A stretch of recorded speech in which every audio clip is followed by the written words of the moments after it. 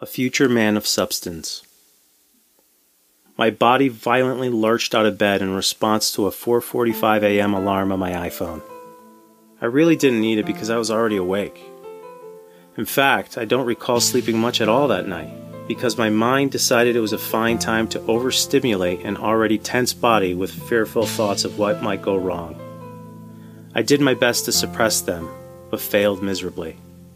At 5:30 a.m. sharp, we packed our bags into the car and hit the road. The drive was a total blur.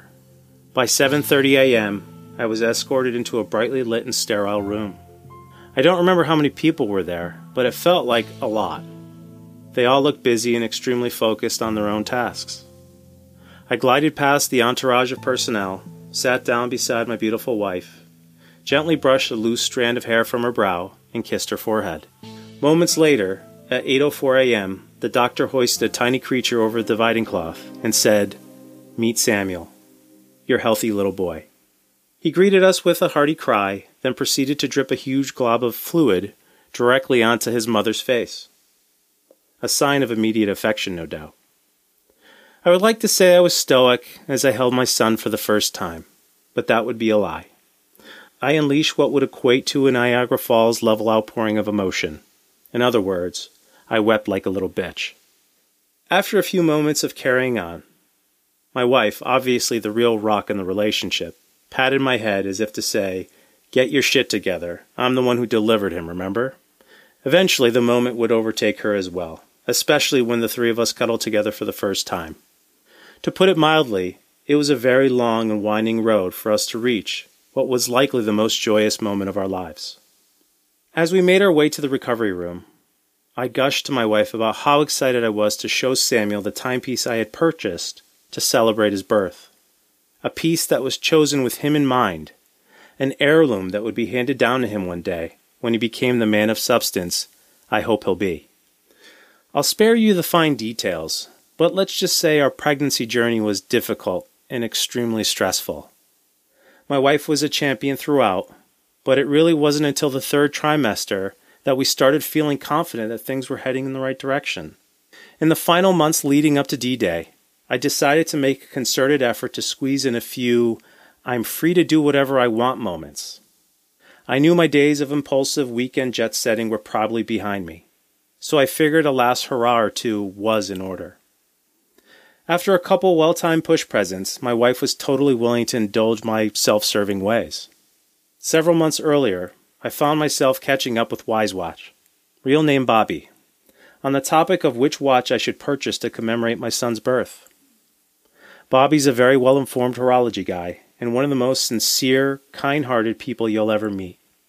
Yeah, he's Canadian, so that was probably a very stereotypical sentiment, but it had to be said just the same. We had become fast friends, meeting up live at a couple of watch gatherings in Toronto a year or so prior. On this particular day, we bounced around a bunch of ideas and came up with a healthy shortlist of 8 or so watches that I should consider. As our chat was about to conclude, he casually mentioned that he was in Miami with his family for an extended period of time. If I'm being honest, I kind of baited him into inviting me for a visit, which he did, so I booked a flight and landed in Florida a couple days later. We planned for a man date the evening I arrived and promptly proceeded to slug back one delicious mojito after another. South Beach was ours. We chatted the night away about watches, our community, family, and life.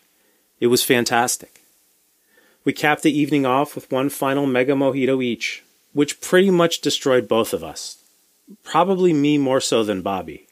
I don't remember much more after that, but I do remember how violently ill I got in the wee hours of the night back at the hotel. No bueno for sure. The next day, as expected, I battled a world-class hangover like you wouldn't believe. My entire skull throbbed for hours on end, and it didn't subside until the late afternoon, at which time I was able to gather enough strength to review the short list of watches we had put together. It was an amazing list. I went on to share it with a group chat of 30 or so watch nerds from all over the world to collect their thoughts. They offer their critiques and suggestions, which helped me whittle my list down a bit further, from 8 to 5. Progress. Rather than convalesce the day away, I made a call to get some fitness under my belt so I could expel the remaining rum from my system. I made my way to the beach and went for a run with Raven. If you've never heard of him, do some homework. I guarantee you his story will fascinate you.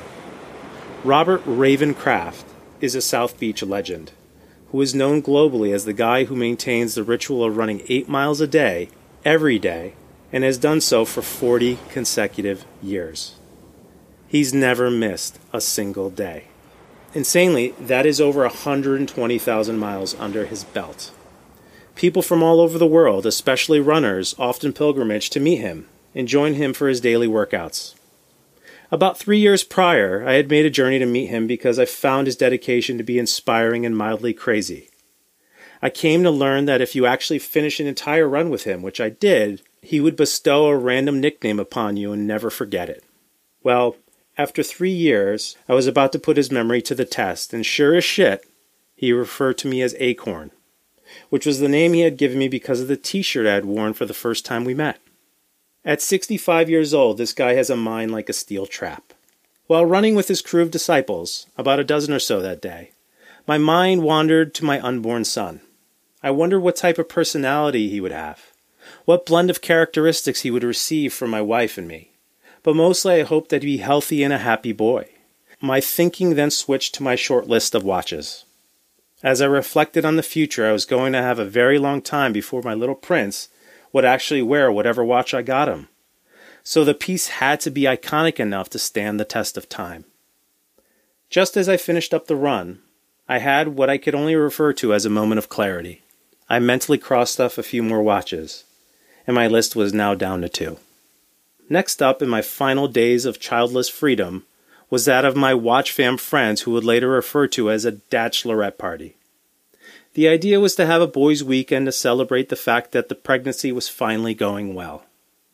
High-end libations and fine cigars would light up our night. And yes, those in attendance were all watch guys I had met through Instagram, some of whom you've already met in earlier stories. Festivities would take place at my friend Eric's, aka the Hurricane, incredible bachelor pad in the Manhattan sky. Chris, aka Practical Watch, would make the journey from Connecticut. My dear friend PB & Watches, actual name Richard, flew in from Canada. And my friend Watches on Me, actual name Jeremy, joined from his local New York homestead. Both Richard and Jeremy are high-caliber individuals who are just a lot of fun to be around. PB, short for PB & Watches, is a brilliant watch photographer and even better person. His humor is legendary in the watch community, and he is very active in getting to know those who are part of it. Jeremy is a speak softly and carry a big stick kind of guy.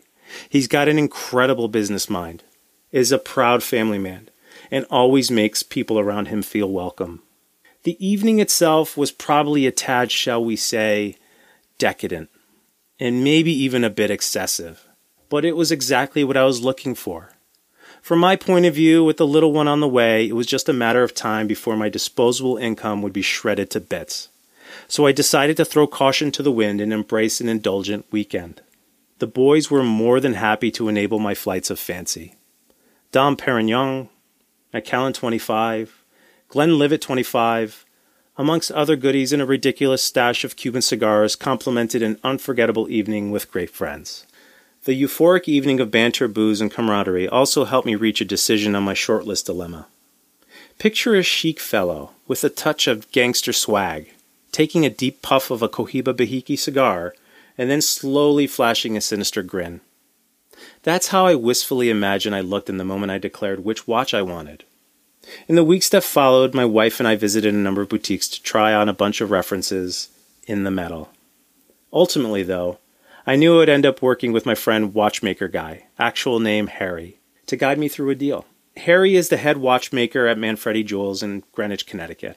We had hung out in the past at watch events, and he was always a great source of knowledge for anything related to watches, not to mention a straight shooter.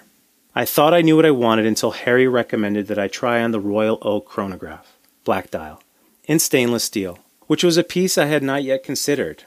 When I put it on my wrist, I heard a chorus of angels sing directly into my ear. It just felt right. Moments later, without being prompted, my wife uttered the following words. "It's beautiful. That's the one. Samuel will love that watch one day.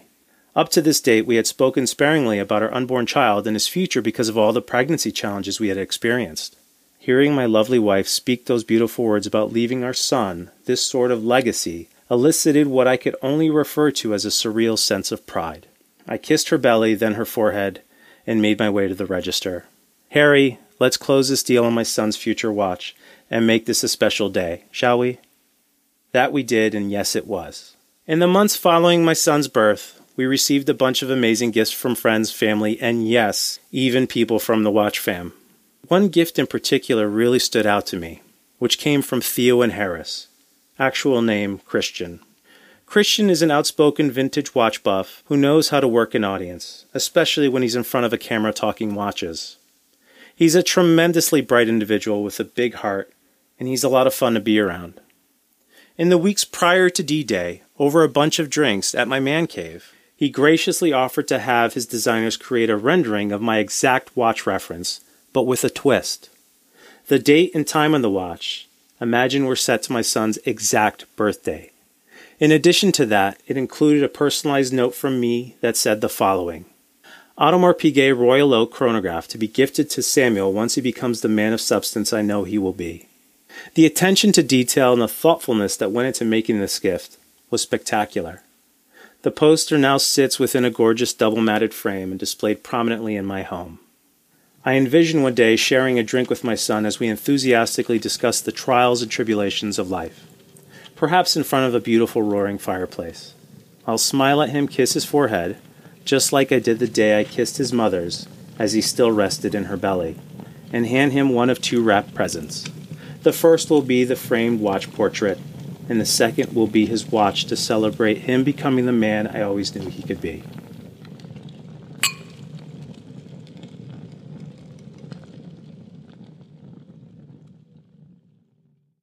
Before my dad, a rarely heartbroken or shaken man, even opened his 40th birthday gift from my mother, he started to tear. The moment he spotted the rich green Rolex box and began his minor breakdown, I realized how much more a simple watch could represent than the time. In retrospect, it was the trophy this dirt-poor kid from the East New York, Brooklyn, looked to for over 25 years, and I watched him open it. So no, I didn't fall in love with movements or the abstract of time. It was significance that grabbed me. At Theo and Harris.